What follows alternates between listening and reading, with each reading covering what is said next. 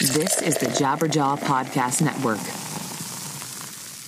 No algorithm has ever jammed out to its favorite song, dreamed of starting a band, or watched its favorite movie 100 times, or even watched a single movie for that matter, which is why an algorithm has no business picking the films that you watch. Mubi is a curated online cinema streaming exceptional films from around the world.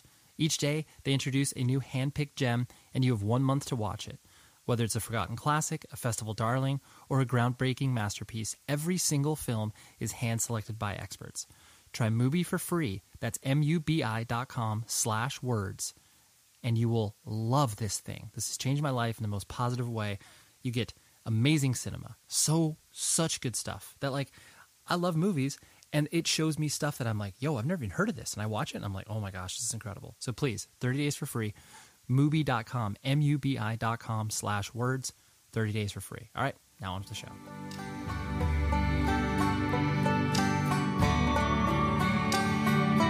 Hello, everybody. Welcome to another episode of 100 Words or Less, the podcast. I am your ever-present host, Ray Harkins, talking to people involved in independent music, whether that's playing in bands, running record labels, doing zines, bunch of stuff, as long as you are contributing, or if you have taken these awesome principles that we learn in and around the hardcore and punk scene and indie rock scene and just independent music in general, and then apply them to your life and become, interesting culturally.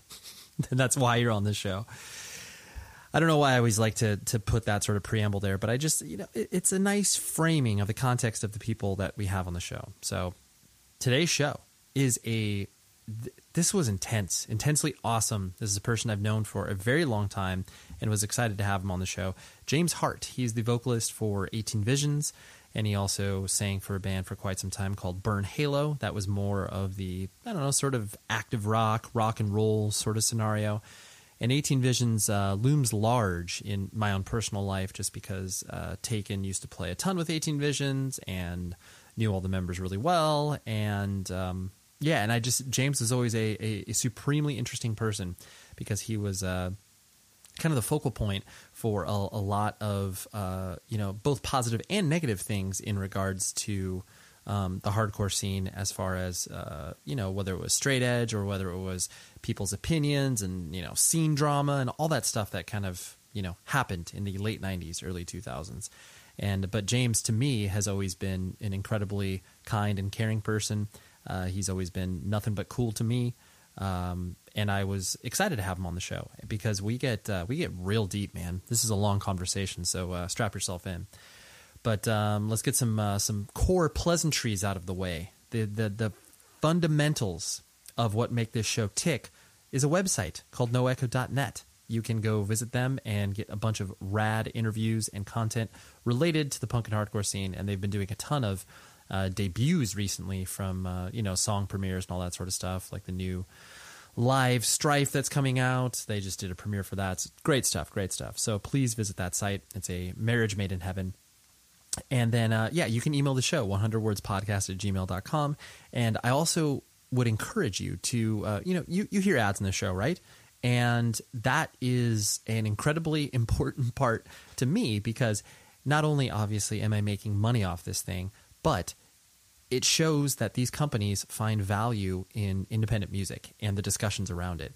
And the more ads we get from that perspective, I get, just show a vote of confidence, not only in the medium of podcasting, but then also the specific content that this show travels in. So please, I only agree to the stuff that makes total sense for you as a listener. Stuff that I've found cool that I'm like, hey man, I've tried this out. This is rad. So please, be a good patron, because I don't ask for money. I'm not, starting, I did a Patreon a long time ago, but, I frankly don't really push that at all.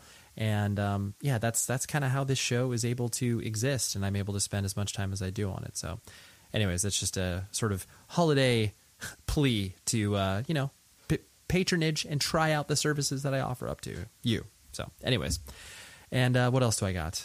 Things are good. Holidays are almost upon us, and hopefully you'll be able to take some time to slow down, chill out. I will be doing the opposite of that all of December. I'm traveling a ton, playing some shows with Taken, And by the way, if you're in the Canadian area, please come to hang out and see us. We play December 8th in Toronto with Counterparts, and then we also play on the 10th in Montreal, and then there's 2 other shows that we are going to announce very shortly that'll be super, super fun as well. So 4 shows up there. I'm going to be dead after that, but it'll be fun. So yeah. Now here's James, right? I'm not going to belabor it and talk more about it because you just need to hear this conversation, especially the tail end of it. The last 20 to 30 minutes are just mind-blowing, okay? That's all I'm going to say. So talk to you later.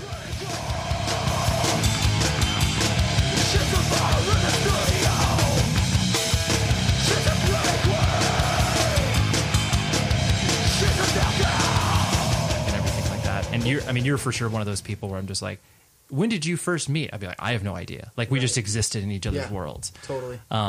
Except when you dated Nick's sister, where you ended up. Who I met at your show. That's right. I forgot about that. At the showcase. The showcase. Yeah, that's beautiful. But that was when you were existing more like, we'd go to practice, be like, oh, hey, there's James. What's up? But I was shortly after your Life Sentence release, the EP, I was just like, I was all in on you guys. I was like, oh, dude, like this band's unbelievable because not only was I into the whole like sort of, spooky nature of the band in regards to the, dark imagery and everything that you guys were going for initially. But I just like the fact that you guys were, only a few years older than me. And I was just like, it felt tangible. It was like, oh, wow, like this is a band that could exist alongside other bands that were doing it nationally and whatever. But, kind of focusing on those early years, like, in your head, was it really, in retrospect, was it just exciting being in the mix of all that? Or, was your, I guess, kind of initial approach as far as like, what you were doing with the band as far as like your messaging and everything else, like, that people either loved, I mean, I guess you could say this about 18 Visions in general. They either loved you guys or they hated you. Like you never really fell into the middle of that. No. And especially too at the beginning, like people really had strong opinions on 18 Visions. Did you feel like that was was that exciting for you, or was that very much just like, oh, like that's just kind of what you're getting, Yeah, I think, it was all exciting because we're young and like, so young, 16 years old when we started the band. Playing a show at Vinyl Records, Vinyl Solution was like super cool. right. Huge. Playing our first show ever, we played at Side by Side Skate Rink in Huntington Beach, and like that was amazing. Right. So it's like getting shows. It's like this something you don't really like think is really going to happen. You're just kind of jamming with some friends, and then it starts to snowball into something a little more. Right. And then a little more from there, and a little more from there, and you keep at it, and it just continues to grow and grow. So it's super exciting. It's super fun. You're in recording a demo, and then it turns into, somebody wanting to put your music out like on a record label. Right. And it's just, I think at the time you don't really care what anybody else thinks. You're just like, that's true. So engulfed in the excitement of it and the innocence of like what you're doing, you know. You're screwing around in class, writing lyrics about how shitty life is and like, what's going on, in your life. And I think a lot of people like, in young bands try to connect and try to write about these things that are ailing them because of teen angst and whatnot. But like, I was really kind of going through it, and like, I was still like dealing with, things that had happened in my youth that, I didn't have a father around, and, my mom worked her ass off to provide for me and my sister. So my mom wasn't around a ton. So it was just like kind of me doing my own thing and, me gravitating to whatever would, let me latch onto it. And, the music was, one of those things that kind of drew me away from everything else that was going on in my life, which looking back, had its good things and bad things to it, definitely pulled me away from like the sports and athletics that I was into and that I was excelling and succeeding at. Right. Which looking back kind of bums me out a little bit that I didn't stick with that stuff, but I'm stoked where I'm at today. And it's just life kind of takes its own course sometimes. Yeah, for sure. I mean, I do think that there is, that idea of people, getting a reaction out of what it is that you're doing, because like you don't, like you mentioned with the youthfulness of it, you're not bargaining with how people are going to react to what it is you're doing. Like you just want people to be into it, because you're excited about, like you said, playing shows and that momentum, as opposed to like, oh, like I'm going to have to reconcile with this piece of art I released, 10 years from now. It's like no one has any foresight for that, because you can't, because otherwise you probably would never release anything, because you would be too crippled by fear, being like, oh, someone's going to pick through these lyrics in 10 years and be like, why did you say this? It's like, what? Yep. And I'm sure this happened to you. Absolutely. And fast forward, almost, pretty much 20 years later, right, from, the first thing we ever put out to, this new album we put out now. And there's a lot of stuff that I know Keith and I both look back on that we just like cringe at. Of course. Like, if I can go back in time and change how I approached that vocal, or maybe this song didn't have to be 6 minutes long. Right. Stuff like that where you can't, but no, and I think too, you don't start thinking about like what other people are going to think about what you're doing until you've been in it for a while. Right. And you start to get that negative feedback. Right. It's not all positive. Right. And I don't think I ever did anything to get like some crazy weird reaction. I definitely had different things that I was into, and, different, stylings musically and visually, but I think more or less I always took it as like, what can make us different from the band that's going on before us and the band that's going on after us outside of our music. Yep. I always kind of try to take this concept that if you had the same band on the bill, right? Five of the same exact band, and they played the same exact songs, what would make one band stick out from the other? Mm-hmm. If they all sounded exactly the same to the T, and it's going to be, the band that has something visually a little more interesting to them. Absolutely. Right? And so that's how I always kind of took things, because we're always trying to, stand out, especially when you're on tour and, you're in this sea of bands that are, trying to break through and make it and, get their music out there. Those are those things you start to think about later on. You don't think about whether somebody's going to hate it, right, or love it. You just want somebody to remember. I just want to be right. Yeah. Exactly. Yeah. You want to inspire reaction. Yeah. Because when you fall into the middle, those are the bands that frankly don't have any impact whatsoever. Like people don't either have, like, no matter what you mention for a band that you like, if you hate the band, you're going to immediately be like, oh yeah, that band sucks. And you're like, oh, okay. Like at least you inspired that reaction. Or obviously on the flip side is people like, oh yeah, ride and die for that band or whatever. Right. Otherwise it's just like, what do you think about the band? They're okay.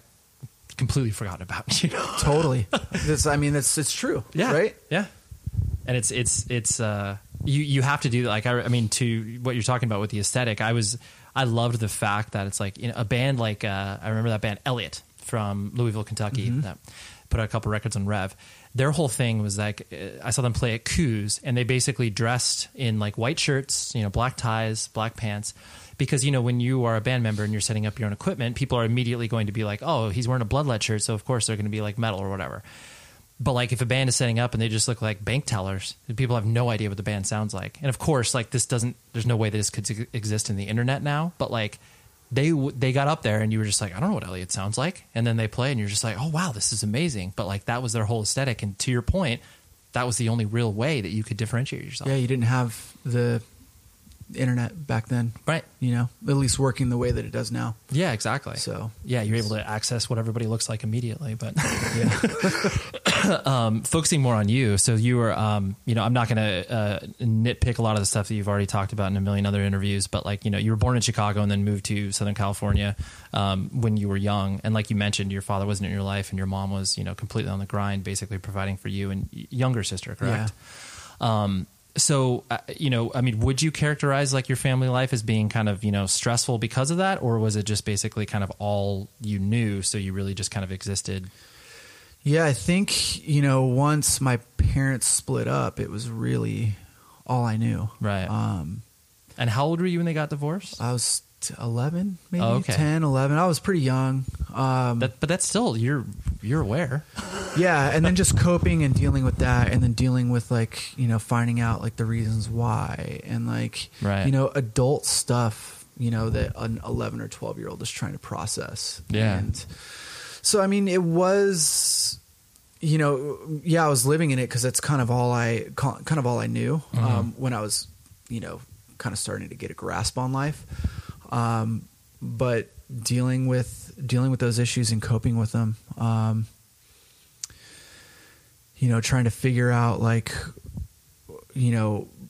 who I am because of it, and like, where am I supposed to go? Right. Because of it. What am I supposed to do? How am I supposed to live my life? Like, what choices should I be making? Am I making the right choices? Uh-huh. And then it's like, then you start rebelling. Sure. Then you're like, you kind of want to go the complete opposite of what you should be doing. So there's just that. It's just, figuring out life, figuring out who you are, right? Dealing with that, struggling. Did you have, like, because of that, like, did you feel like you and your sister got closer because of that? You guys felt like you needed to stick together, or were you kind of dealing with it in your own ways? Yeah, we dealt with it in completely different ways. And I think to this day, we still completely do, like 100% different. Yeah. Tried getting her into hardcore, tried talking to her about straight edge, that lifestyle, but that just wasn't who she was. It didn't interest her.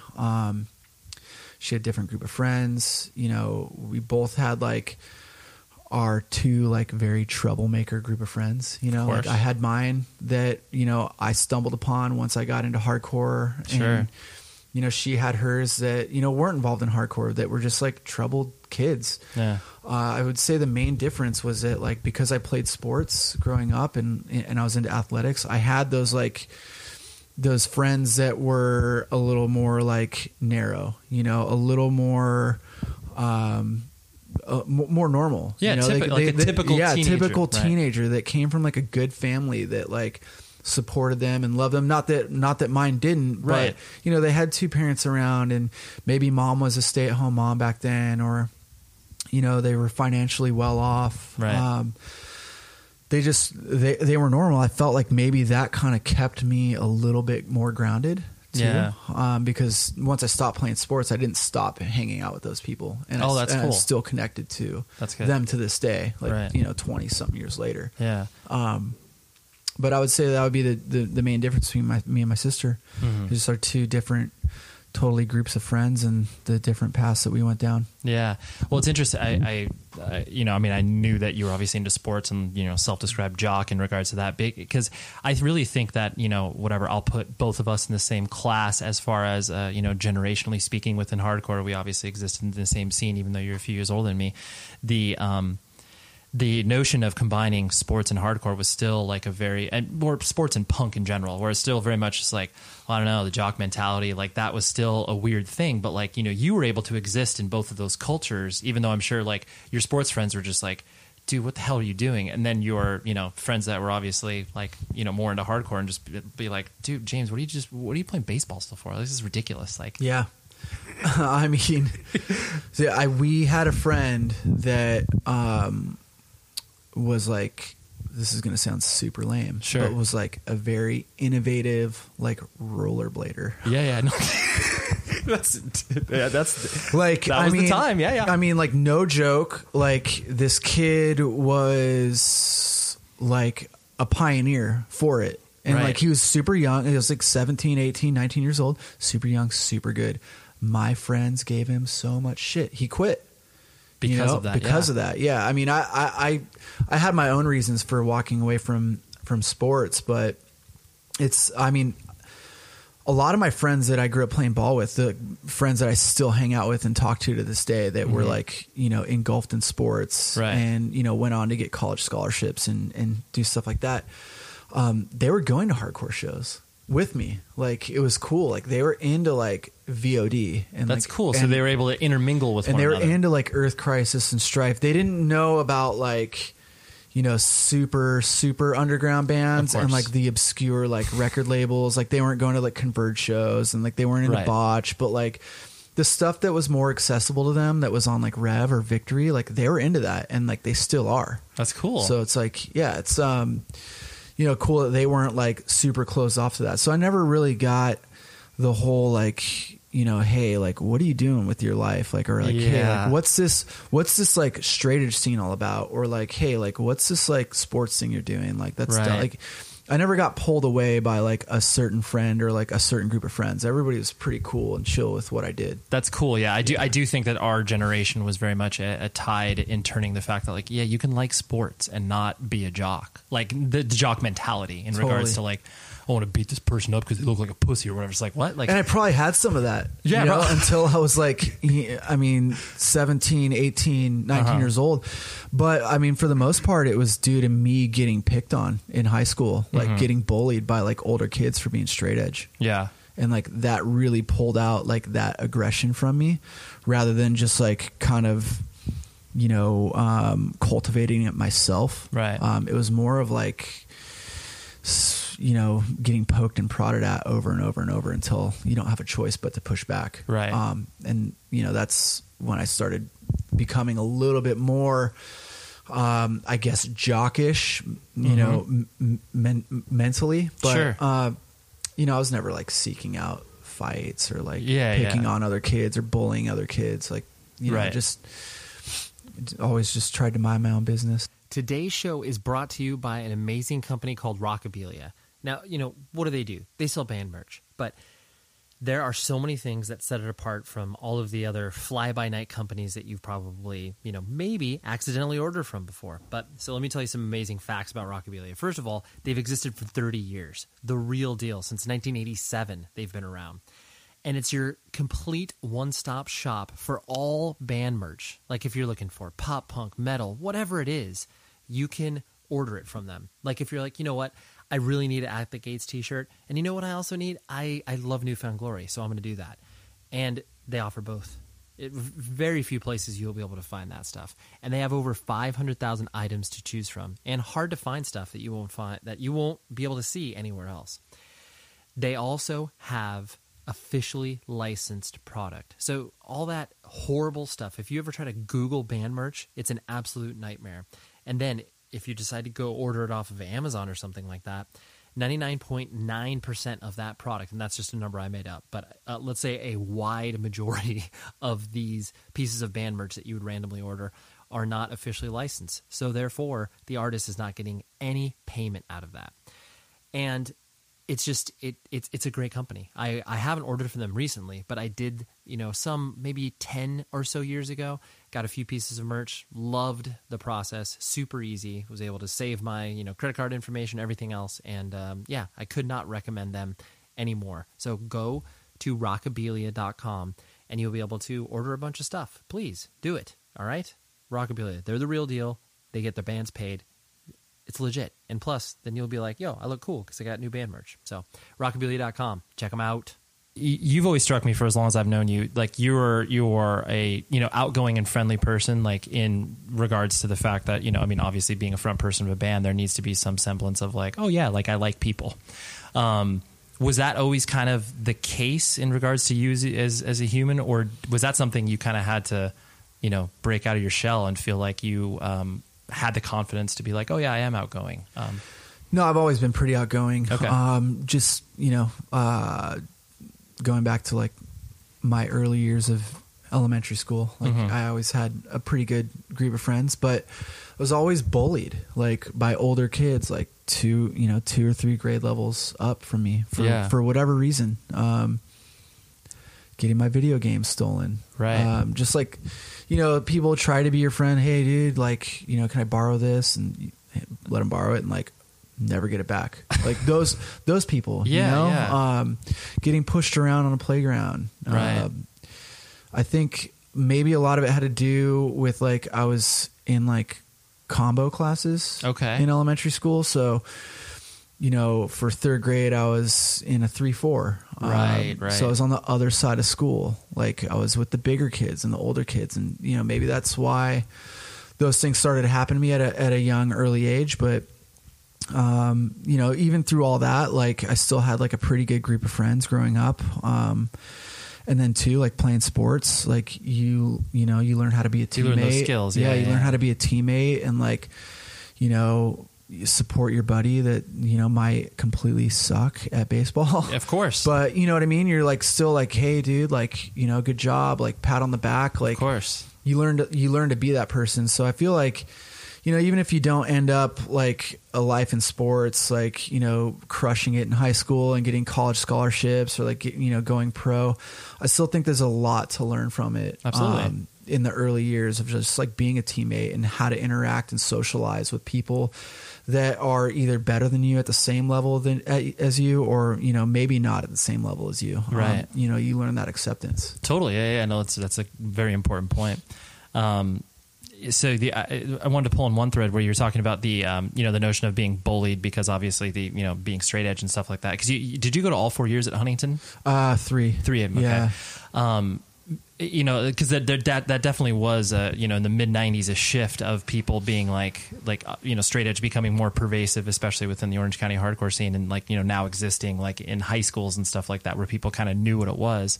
But it's interesting that people were, just bullying you based on the fact like, oh, you don't drink, and like that was really a big pain point for you. Yeah, it started my freshman year. Jeez. It was brutal. Like, I. Going into high school, played football. It was like the first year I was ever allowed to play football, and I was like so stoked on it. And like everybody on my team like picked on me because I didn't drink and like I wasn't a stoner, and it just sucked. And so like that was a huge reason why I moved schools.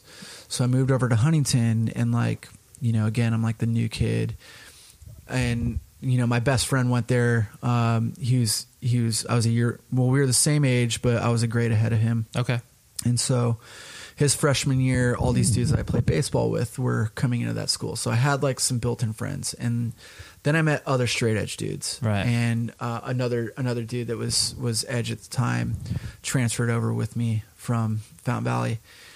And even then, man, I still got picked on by straight edge kids.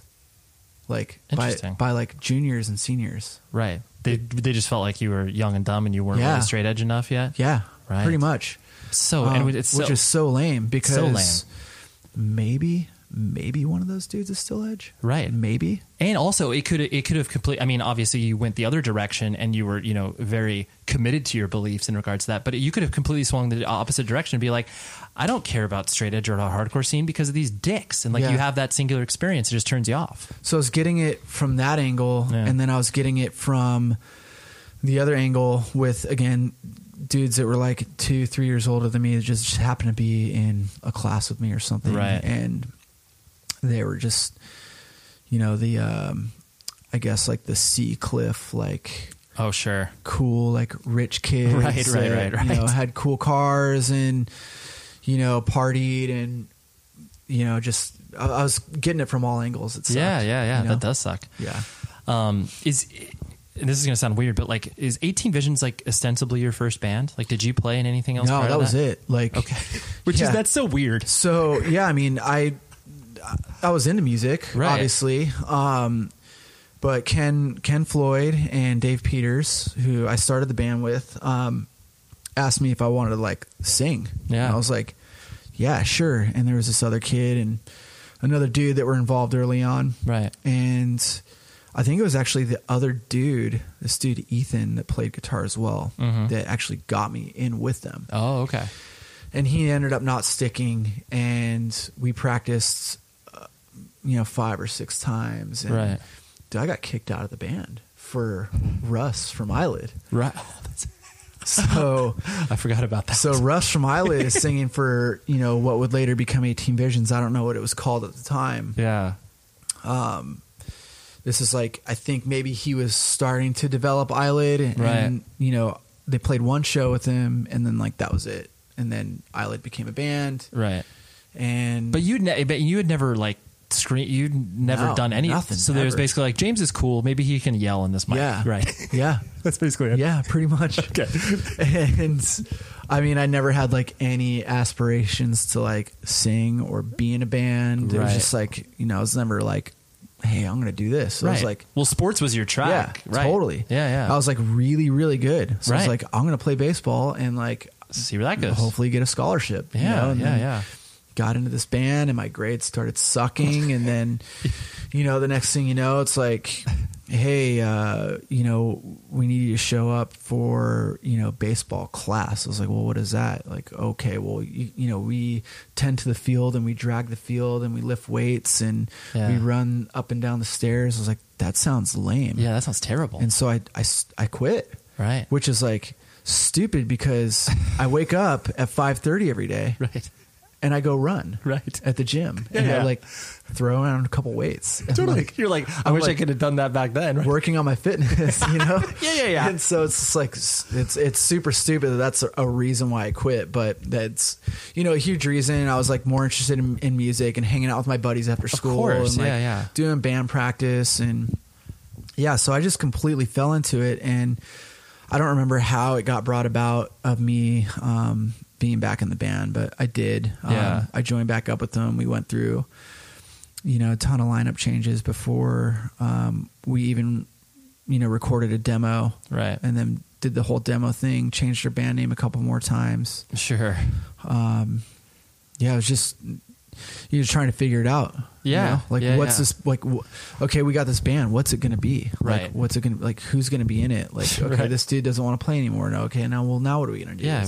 We met another guy that can fill in or whatever. Yeah. And it's just like, you know, the band kind of figuring itself out for a while. Well, and I think too, because like, even though, you know, like you've technically, like 18 Visions was your first band and then you existed in it for obviously many, many years.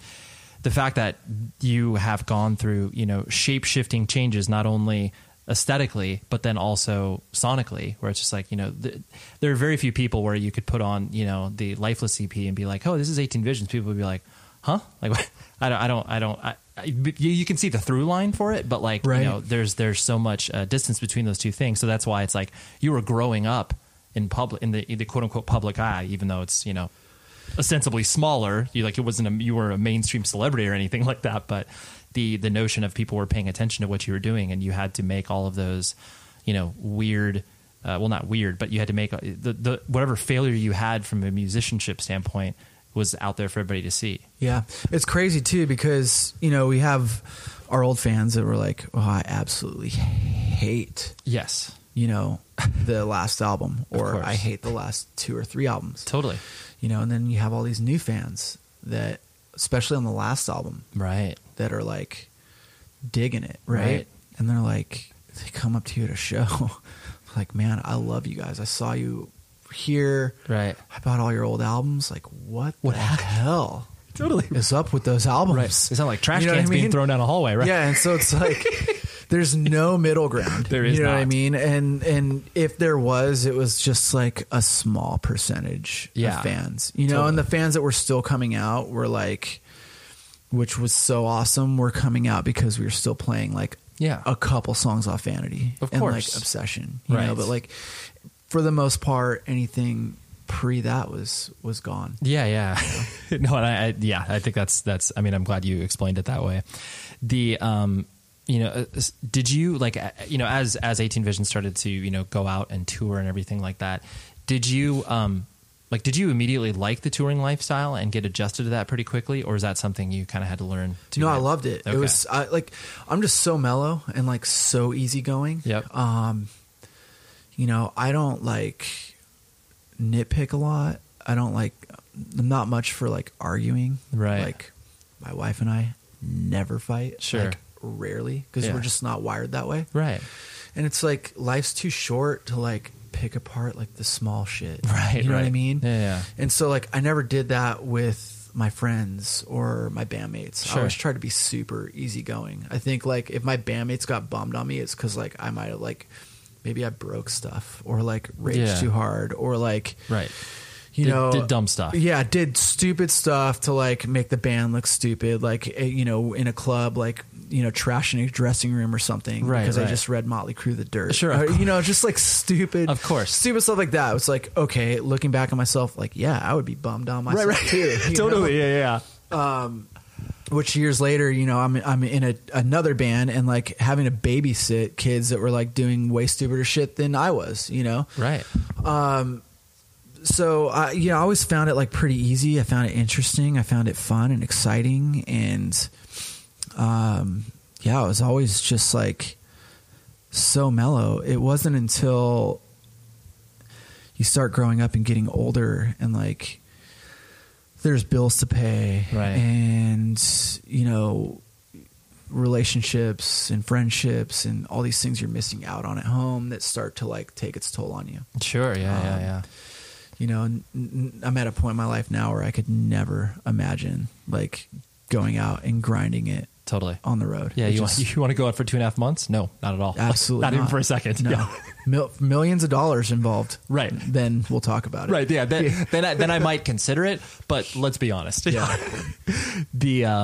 Something else that I found so interesting and kind of, this isn't like a 2-pronged question, but I'll lead into the second one after we tackle this first one, where maybe I was just paying so much attention to it just because, I myself was straight edge, obviously playing in bands, where like the rise of violence with straight edge and crews and that whole mentality that started to happen in the mid 90s. And then it was so weird because to me, you always were thrust into the poster boy status for people looking for, whether it was like, I so distinctly remember cutting out an article in the Orange County Register with you wearing like a hockey jersey of like Colorado Avalanche or something like that. Yeah.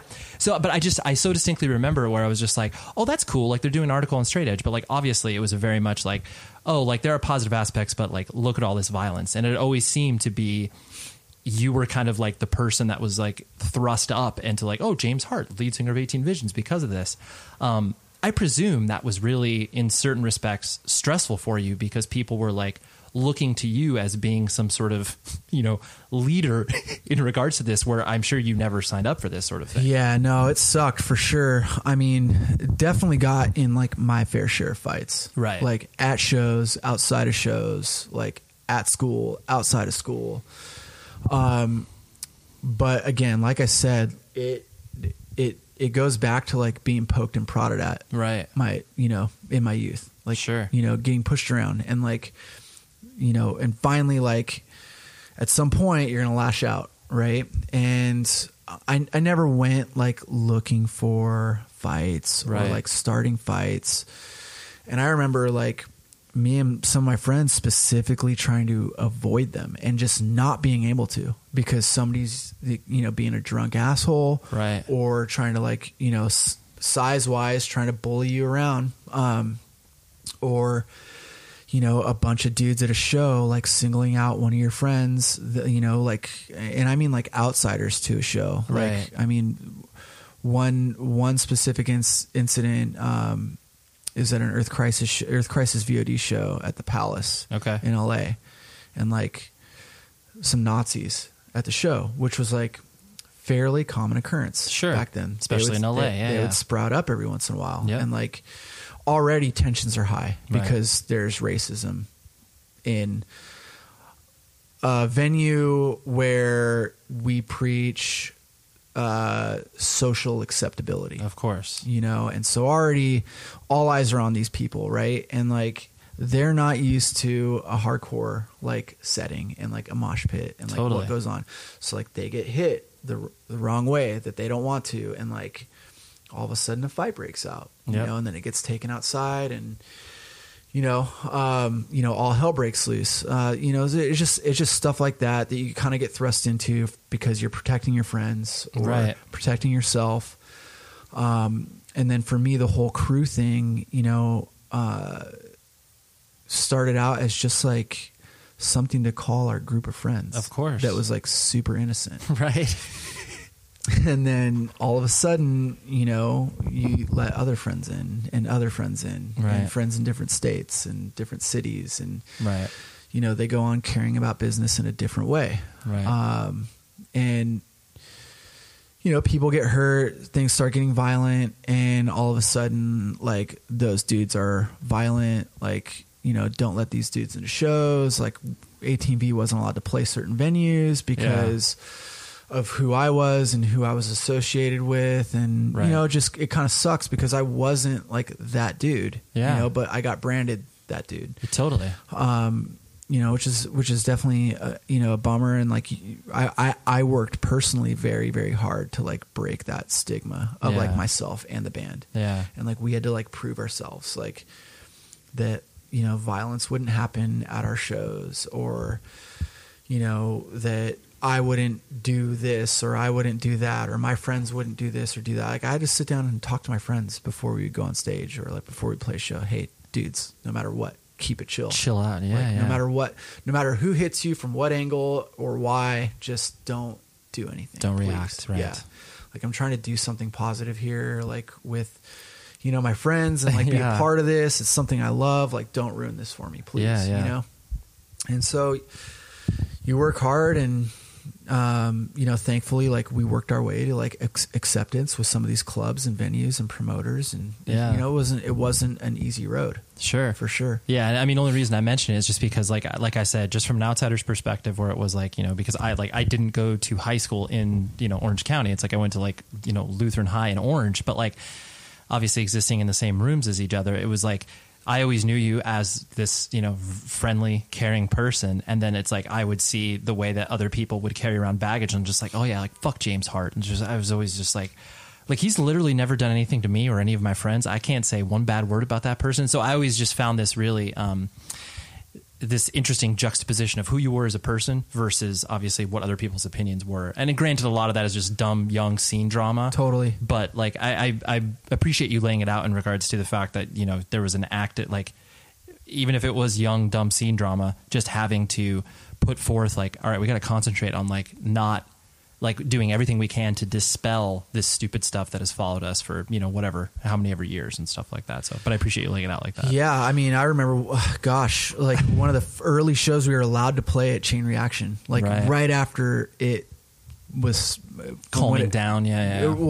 So it was Public Storage, right? Course, That's what it was called. And then we weren't allowed to play there. And then Ron let us play. Yep. And it was cool. Right. And then he let us play again and again and again. And like this dude I used to be buddies with, like him and some of my friends got into it, like in that little side area at Chain. And I literally tried to break up a fight. Yeah. And this dude I used to be buddies with popped me on the head with brass knuckles. Yeah. And like, I wanted more than anything to destroy this dude. And like, it took everything in me to not. Sure. Because like my band was playing a show there. Right. And like, we were finally allowed to play there. Right. Like, you're like, I'd worked so hard to get to this point. And and that was like one situation that just like was like, oh my God, are you kidding me? Like, I'm trying to like diffuse the situation here. And like, I'm still getting like thrust into it, doing everything I can to stop it getting thrust into it. It just sucked. And then like growing up in high school, like the police there, like classifying straight edge as a gang, as a white power gang. Oh, I never knew it had that distinction. White power. Wow. Yeah. Okay. I remember like me and Ken Floyd talking to the principal one day. And like the principal straight up called Ken to his face, white power. He's like, dude, I'm happy. You're like, yeah, do you see what my... Not to mention like, dude, like we don't believe that. No, I don't care what you believe. This is what the police are telling me that you are. So yes, Ken, you are white power. Wow. It's just insane to me. Insane. It does make no sense whatsoever. That is so crazy. Yeah. Your smile. You would agree that's important, right? Yeah? I think so too. And there is a rad company that we work with called Smile Direct Club. And they believe that you shouldn't have to pay a fortune to get a smile that you'll love and other people will be like, hey, that person's got a good smile. So they work directly with state-certified dentists and orthodontists to ship custom invisible aligners right to your door each month. So you don't have those ridiculously expensive in-office visits, embarrassing wires, or frankly, wasting money. And so you can get started with an impression kit, which is done in the privacy of your own home at your own schedule for $95. They ship it right to your door. It's awesome. It's covered by the Smile Guarantee, so if your liners are not a good fit, you get your money back. Not to mention, Smile Direct Club is extremely affordable. And the aligner treatment is 60% less than other brands or braces, and you could save even more with insurance or a flexible spending account. Many dental insurance plans reimburse customers for a portion of the cost of the invisible aligners, and Smile Direct Club accepts all FSAs, flexible spending accounts, for those of you not in the medical know. Plus, the listeners of this very show get 50% off this evaluation cost. Now, I've been talking to you about Smile Direct Club, and it's cool because I get feedback from listeners being like, hey, I tried this out and I really enjoy it. And I did too. The kit comes super quick and easy. You have fun with the little, paste and mold that you put in your, it's not a retainer, but like the dental thing that you put in your mouth to get the impressions. Apologies for the untechnical terms on this, but I just get excited to talk about it because it is so cool. And it makes it so easy. What you do is you take those impressions, toss them in the box, send them back, and then every so often they ship you the new aligners to make your smile awesome. So I need you to save 50% off the cost of Smile Direct Club's at-home impression kit by visiting SmileDirectClub.com and using the promo code WORDS. That's SmileDirectClub.com, promo code WORDS. And now that's just what you need to do, okay? Please enjoy it, make your smile better, and thank me later for it, okay? SmileDirectClub.com, promo code WORDS. Now back to the show. In almost every single interview, people always bring up the, like fashion core and like how that existed. Like to me, anytime anybody talks about that, I always feel like it's very, people approach it very much just like, oh, it's cute you guys did that. And like, it's fun. But like, I personally saw the lineage of obviously what you guys were, not only what you were directly influenced by because of just the sheer logistics of like, oh yeah, like, like Ken was working at Banana Republic. So like we got free clothes. And like, yeah. Like, and then plus, you and Javier obviously going through, esthetician school. That's what you call it, right? Cosmetology. Yeah. Yeah. Esthetician if you're taking care of skin, right? Yeah, right. So cosmetology school, but like, so I saw the lineage of it and like it made sense to me. And then I think it, what I think a lot of people don't view it through the prism of like you were trying to differentiate yourself, like in a positive way, not in like oh, look at us because we're like rock stars, but it was a matter of like aesthetically trying to draw a line in the sand. Did you ever feel like people like basically just did not take you seriously because of that? Yeah, okay. For sure. Every now and again. And the whole fashion core thing, it's funny because like people think we started that. Yeah, like we coined that term. Yeah. It wasn't us. It was like given to us. And so right. I'm going to go to a show, a specific show that like really sticks out to me. Okay. So we're out on the Take Action tour with Dillinger Escape Plan, Poison the Well, Further Seems Forever, and Avenged. And we're playing at Irving Plaza, New York City. And there's this dude up front row, and he keeps calling me a faggot. Right. Like, get off the stage, you fucking faggots. You're a faggot. Get off the stage. Fuck you. And so I get off stage and like I hop down there and I'm like, dude, what is your fucking problem? Right. Like, well, I didn't say anything. I was like, dude, I was literally looking I clearly heard you. Like, what's your problem? He's like, oh, I just fucking don't like you guys because you're fashion core and you're from Long Island. I was like, you were clearly mistaking us. I was like, dude. So that band is called From Autumn to Ashes, sir. You are mistaking us. So like I grabbed him and I kissed him on the mouth. That's so good. And I slapped him across the face. Right. And I said, now you can call me a faggot. It's perfect. It's like, dude, like, it's like the ignorance of, certain people that, I mean, I don't know who that dude was there for. No, I have no idea. But like, just the onslaught of heckling and like the negative words that came out of his mouth. Like, it just, we would get that from time to time. Right. Like where nowadays, like if somebody throws out the word faggot at a show, like a hardcore show. Oh yeah. Like, especially towards a band. Totally. Like, dude, that person's getting carried out of that venue by the entire venue. Of course. Yeah, you know what I mean? And so, I mean, obviously this happened like well over 10 years ago. I'm not saying that it was acceptable, but like, you know, people weren't like, people didn't know how to grasp that. Right. Yeah, and like, it wasn't like as, it wasn't something that people freaked out as much over. Sure. I guess. Right. But you know, when you're out on, when you're up on stage and, you know, you're doing your thing and like somebody's like, you know, bringing that much negativity just because of something that they think you are. Obviously that dude had no clue who we were or what we were or like what we were about, or even where we were from. Right. You know, it just, it sucks. And, you know, it's,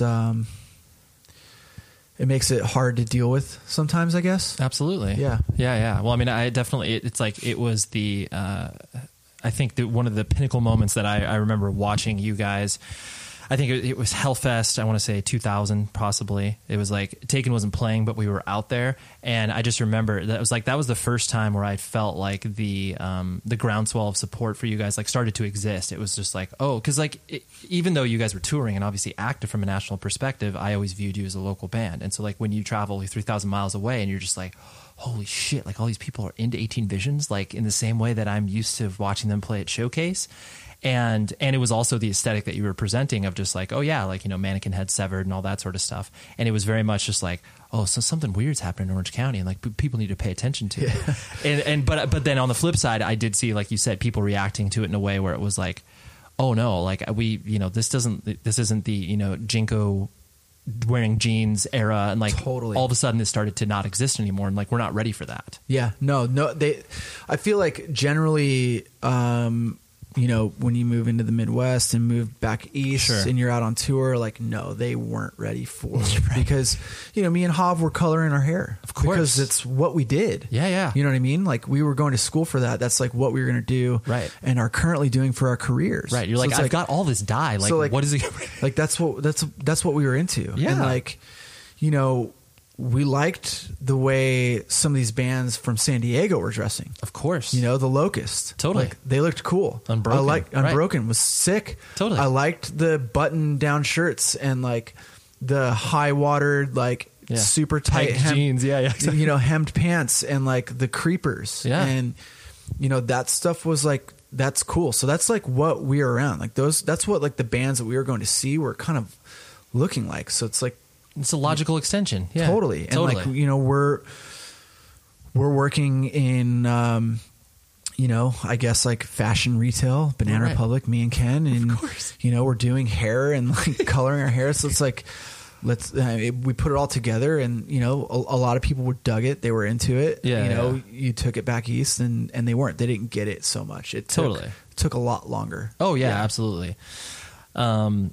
Then, you know, kind of like you mentioned earlier, where it's like as things became more serious, where it's like, you know, you guys signed to Epic, and, you know, there was, you know, national attention and touring. And once you became part of the, you know, music industry machine, you know, and you were relying on your band to make your living, did it ever for you kind of feel like out of control from that perspective? Or was it just like, oh, wow, now this kind of feels like a job? Like, how was that all kind of sitting in your head as things were transpiring? I mean, we at the time thought like we were really going to make it. Sure. Like the amount of bullshit this label, specifically like the president of the label, was feeding us and feeding our A&R guy and feeding our management was like, it felt like it was going to happen for us. Like we had like the material, like we had, you know, the fan base. Sure. So it wasn't something that they had to build from scratch, you know, and they completely went about marketing the band the wrong way, and utilizing what we had already given them, properly, you know, and I think, you know, it was, it was, I mean, once the album was like starting to get released, and we kind of had to start playing ball with them, and like play their game, right? That's when it started to feel like it wasn't yours anymore. just, it wasn't, we had lost control, from them choosing the first single, a song that we loved, but didn't view as like the right first song to like introduce to our current fan base and a new fan base, and the format at radio that they were trying to, market, just became a different thing. And then, they relatively fixed the problem, short term, by kind of, they came out and saw the band. We were out on tour with Avenged Sevenfold, and they're like, oh, this is like a heavy band. Sure. Yeah. Like, cool. All right. Well, maybe like, we had one woman in particular, Cheryl Valentine, at our label that was like fighting for us and fighting for like the right single. Right. And they finally gave it to her, and like, I feel like maybe she might've lost her job because of us, which sucks, but sure. She had that kind of passion about our band and the album and the song and like what it should be and like what it wasn't at the time. And we were able to gain a lot of traction with that. But then, we became at the top of the year a victim of like the reality of a major label. Sure. And like their quarterly projections and expenses, and we have $200,000 budgeted for a video for this song, and we can't spend that, so we're gonna drop you. It's like not like the alternative, like, hey, we'll give you $10,000. Right. It's like you're like we could use that. Right. There was like no in between, and like because we were trying to like make a living, and because we were trying to like make touring easier, because we were trying to make our show better. We had spent a lot of money. Yeah. Like we had a big crew. We had, some production on our show. We were on a bus, and, we toured for so long and grinded it out that we wanted to be comfortable. Of course. And so we were taking more money than we were making for the label. Right. And, eventually became, a casualty of it all. Right. It just became a totally different vehicle. Sure. And it just, having a bus was fun, and it was great. Yeah. And like, there were some awesome times for sure. Some great shows, did some things and played some festivals and saw some bands that I never would have gotten to see or do or play. Right. But, it lost its luster for sure. Absolutely. Well, yeah, like you said, once it feels out of control, that's when you're just like, oh yeah, you start to go through the motions, and then you don't realize it until you're just like, oh yeah, like what did we just do? Like it feels weird. When you kind of transitioned out of touring life, and like you said, actually, like we joked about before we started recording, where you started to figure out your life and be like, well, what am I going to do now? Because I'm not, on the road, whatever, 200 days out of the year. Was that a tough transition for you, or was that like you just kind of flipped into survival mode in a way? Yeah. So, after 18 Visions, I did, burn Halo for, a few years. And that started off very, very, it was a weird start. Like, got signed to a major label immediately. Totally. Made a big record, got a nice advance, got dropped from the label immediately. Right. Had to find a home for the album. Did that, and then it was off to a really, really nice start. Sure. It really was. And I was doing something that was like, fun for me. I was, tapping a different side of myself vocally and musically that like I'd never gotten to do before. And the smart thing would have just been to start a new metalcore band and like, build off of like what 18 Visions had. Of course. But, I just completely went 180 and like really swung for the fences. I tasted a little bit of like what like real success in the industry could be like with 18V. And so I was like, you know what? I'm just going to go for it. Like, I can't see myself doing anything else. Right. Like, so why not go for it? And so I did. And, it started off great. And then, the bumps in the road started coming. Right. And, it took, a few years. I think it was 2010. 2012. The band I started to feel like was starting to like kind of work its way out of working. Sure. Ran out of steam. Yes. Ran out of steam. The parts weren't there. And I was starting to like really stress out on the road with like what life for me was starting to look like. Sure. And I had kind of figured that, like, you know, I think it was like 2 months into like a 3.5 month tour that like, this is it for me. Yeah. And like, I've reached my end. Yes. And like, so when I get home, like I'm going to, settle my feet and like go find a job. Right. And start to work a career in hair. Sure. So and you'd always kind of done that, like when you came home from tours, yeah, right? I did. Just like had clients and yeah, you just, yeah. Yep. Okay. And I'd always kind of had my hands in it. So it wasn't totally trying to relearn something like years later. And so, I did that and struggled mightily, like the bumps were like bigger and harder than what I was dealing with the band. And like, my first paycheck was like $80. Sure. And God, I was just like, man, did I make the right decision? This is just like, what am I doing here? Yeah. What am I doing? Like, I'm in my early 30s. I'm making next to nothing. Sure. And like, this is tough, but I stuck it out. I grinded it out. Was there ever any, just because there's that weird feeling, especially like as just because you had played in a band for so long, the sort of, I don't have a better way to describe it other than sort of like, ego gratification of obviously getting in front of people and like having that sort of validation. Was there any of that playing itself inside your head? No, not at all. Not even remotely. That's cool. The only thing that was tough was coming to grips with like not doing it anymore. Right.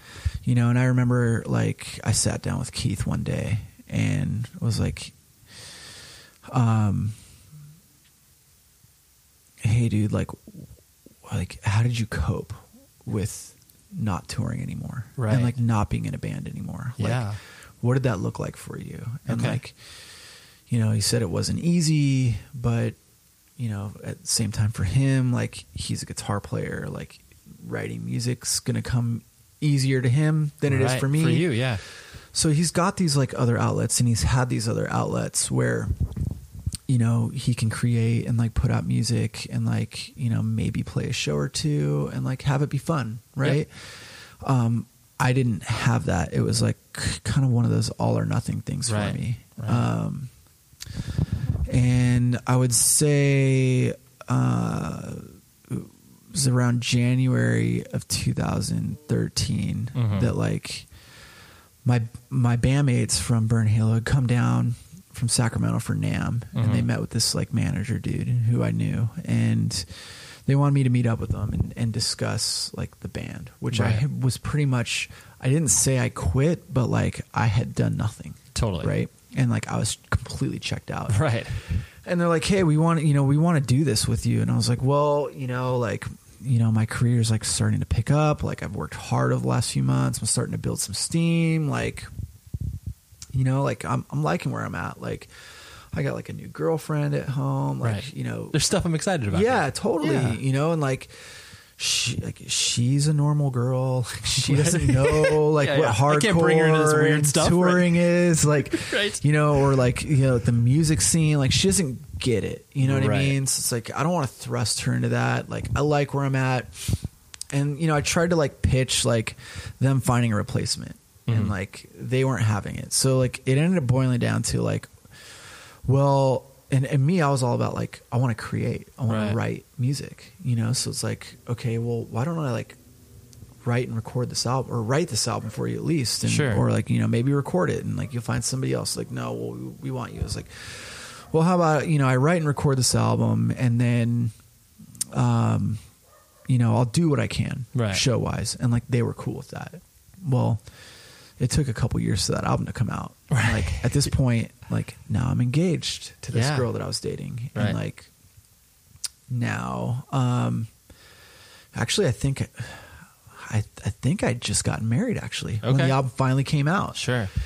And they wanted to like do all this touring and I was, and like now I'm like you're living your life, man. Now I'm like working in a salon. I went from making $80 a week to like now I like have an assistant that works with me, and I'm like double booking clients, and like I'm busy and like earning a living and like totally saving money for things and like going on vacations. Yeah, and, you're like, doing adult stuff, right? Life is sick. Yeah, you know, right. And it was like I can't, and so like I went out twice for 2 weeks at a time, and I was miserable. I hated it. Yeah. Like I was away from my job, which stressed me out. Of course. You know, it's not like, you know, I can work from the road. Yeah. You know, like, you know, if you know, and I was getting a lot of new business. So if I'm not in the salon, A, I can't take my current clients, and B, I can't take new business. So I'm losing out on like continuing to build my career and like my foundation and my future. And so I'm taking a huge risk for like hardly any like, you know, financial stability. And like now I've got a wife and a family to provide and you know, provide for, and it's just not panning out for me. And, you know, I came home from a couple weeks since like I think it was in December. I went out early December and basically was transitioning to a different salon. So this is 2015, 2016. Sure.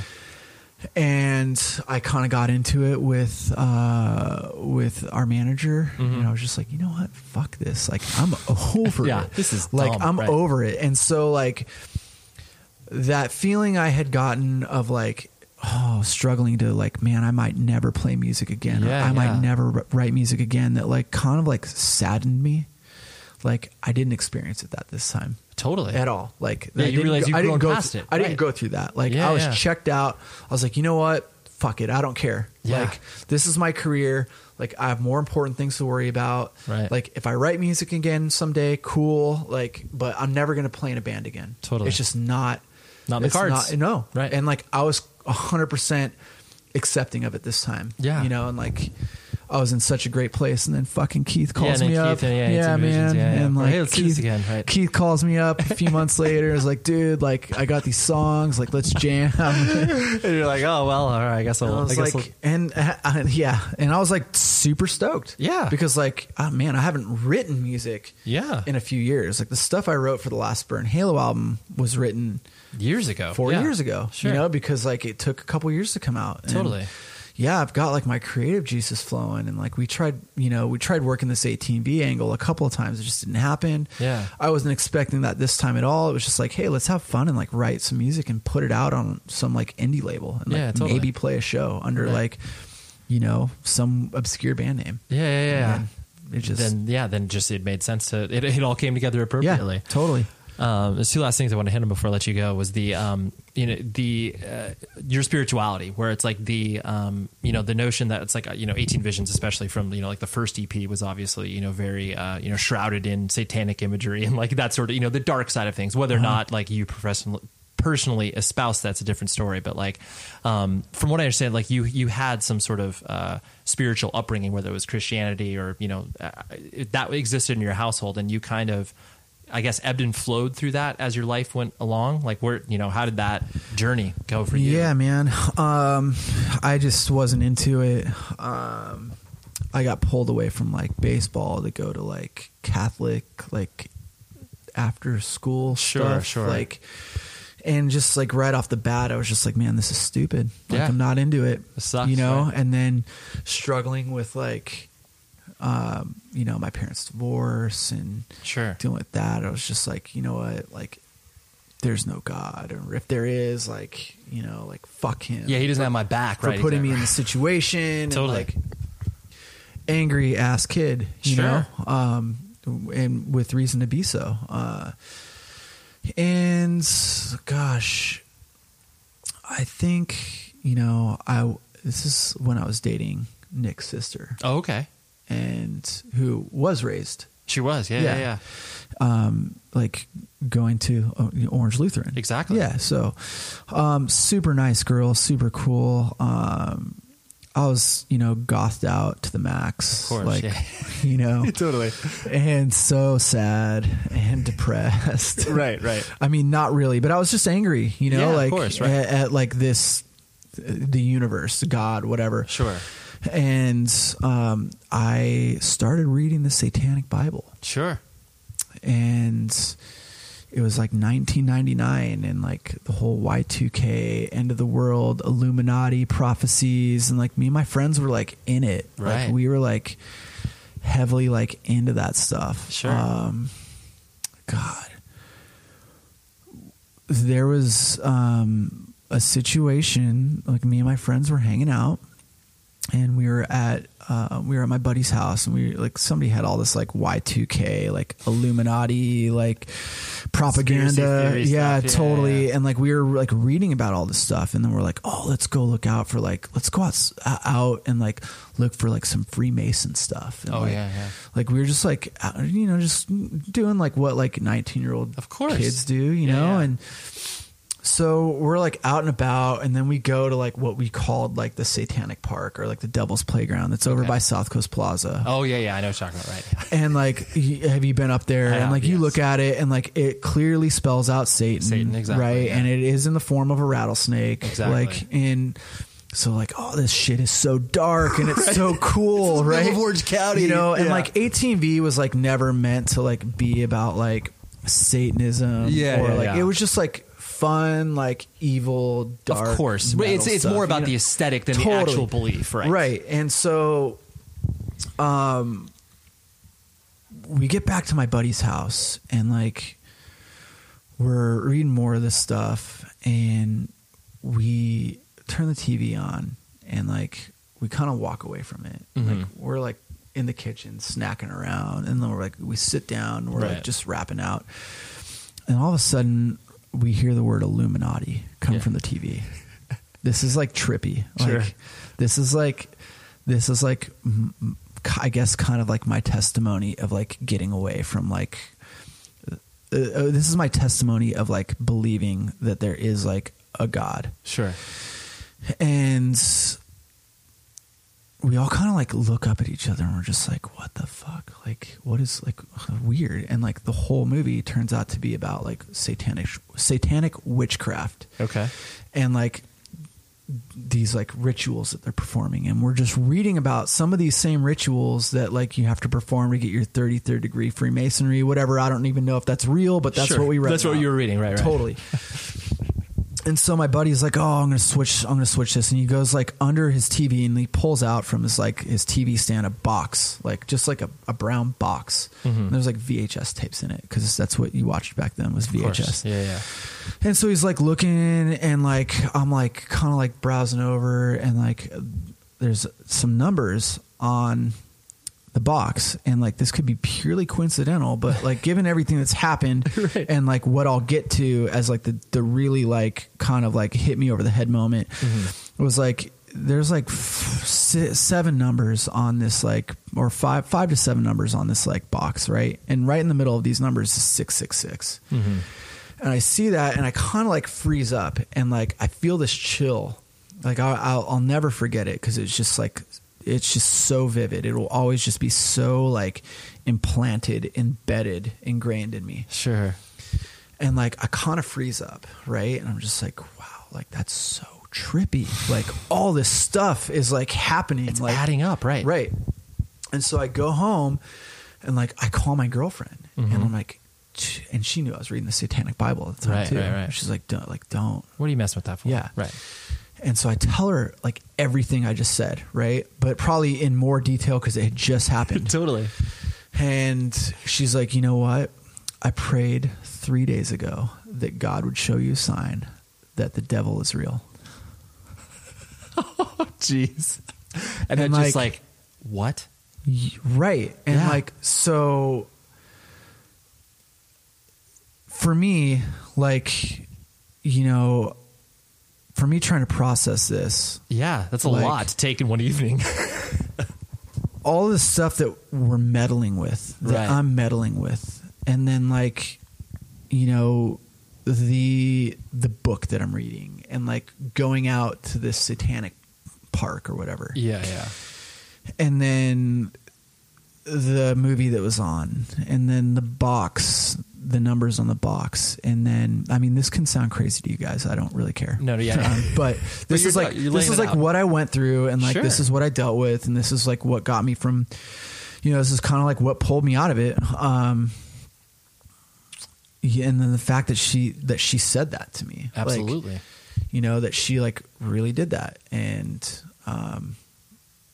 plain as day. Yeah. I was like, dude, there's no way this can be a coincidence. This is like divine intervention. Totally. Which is an awesome fucking Slayer It's album, a great too. reference. Totally.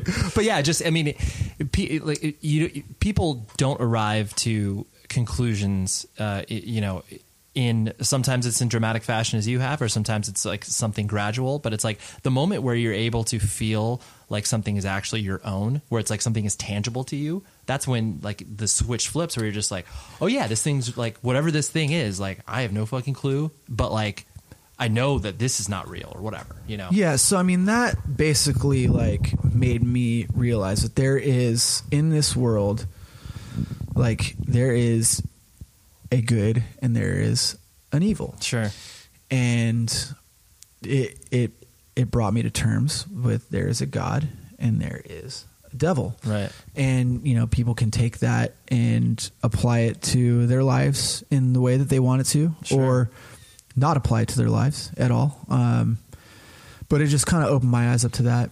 Right. And, since that day, like, I still believe. Yep.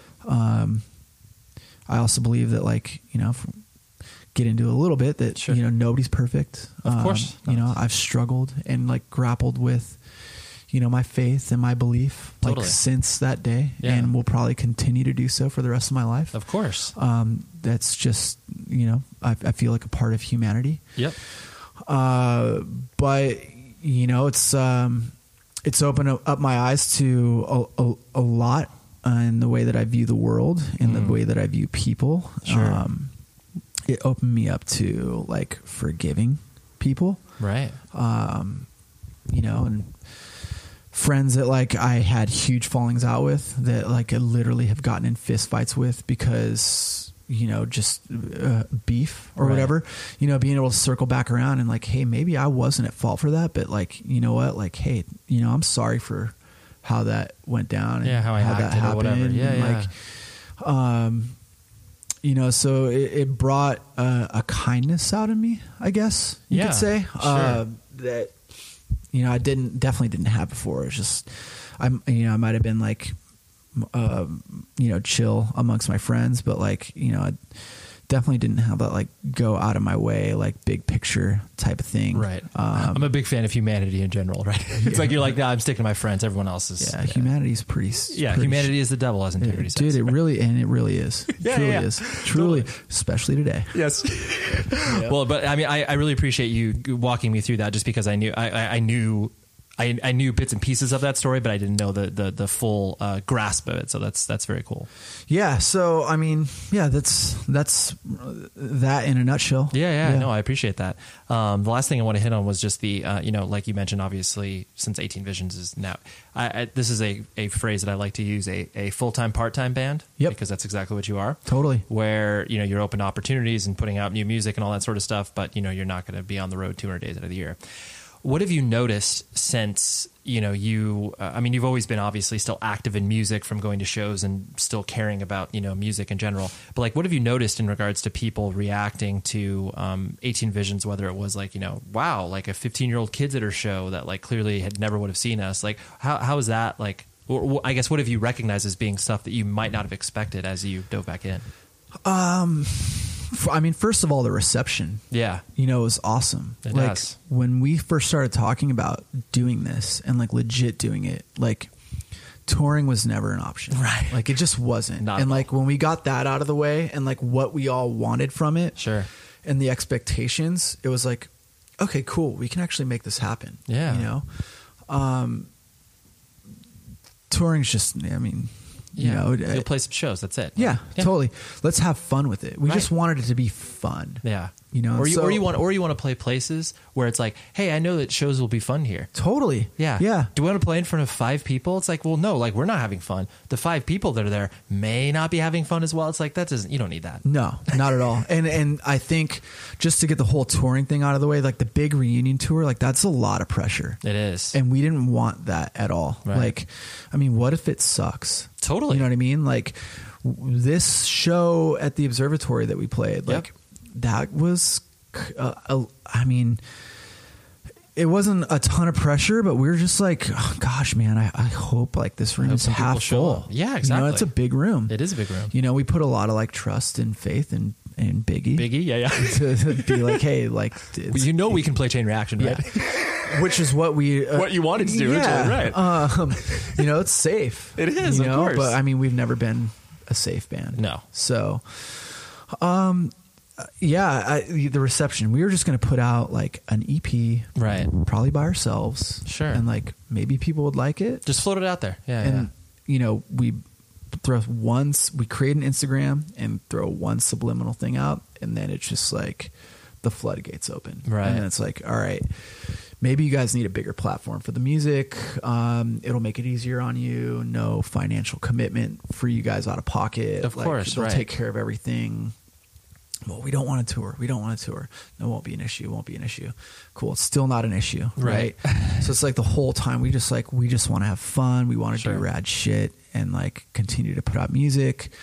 And, the reception's been awesome. So I think that was like something we didn't expect. And then to like, the feedback from the show or feedback from fans that are going to see us at future shows. Like, I got into you guys. I found you right when you broke up or right before you broke up or right after you broke up. Never got a chance to see you. That's awesome. Right. You know, or like, you know, even younger kids that are like getting exposed to like, you know, the hardcore scene. Totally. And like somehow they get shown, you know, an old 18V album or like Tower of Snakes is kind of like I guess like a song that people cover in bands, which is just insane to me. Totally. But, you know, like, this band played Tower of Snakes and I found out it was you guys and totally turned me on to you. Right. Like, that's just rad. Yeah. Like, it rules.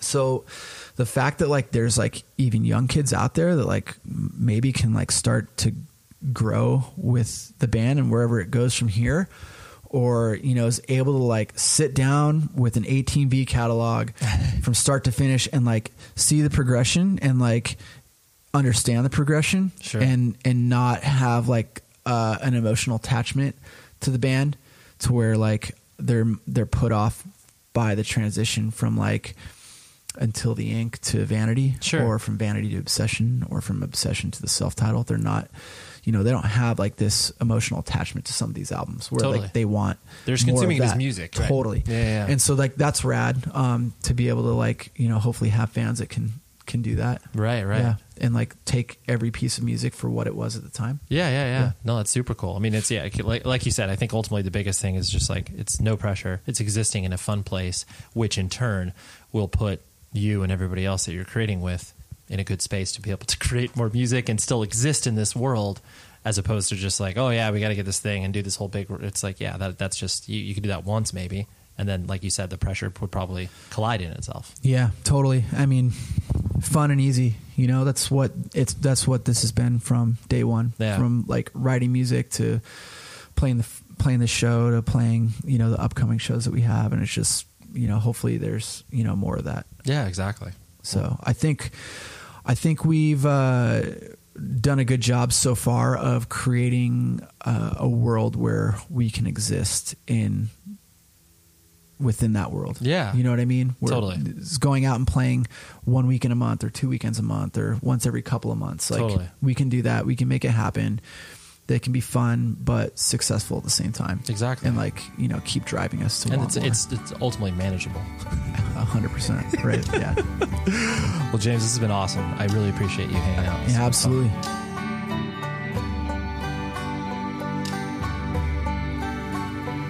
And that was James. And thank you very much for coming to hang out at my house and chop it up. I appreciated it. It was definitely, it's always weird when I, do these conversations face to face because sometimes you've been talking about really intense stuff for 30, 40, sometimes an hour. And 30, 40 minutes, by the way. I just realized that I didn't finish that thought. I have a tendency to do that. But anyways, and then to disconnect and be like, well, thanks for that. It's like, well, okay. Are you okay? Am I okay? But yeah, and the what we got next week, because that's also why you tune into these outros in order to hear what's happening. Next week is another rad guest, Jimmy Lavelle. He played in Tristeza, and he also played in Album Leaf. He also played in some great San Diego hardcore bands like Guyver One and The Locust.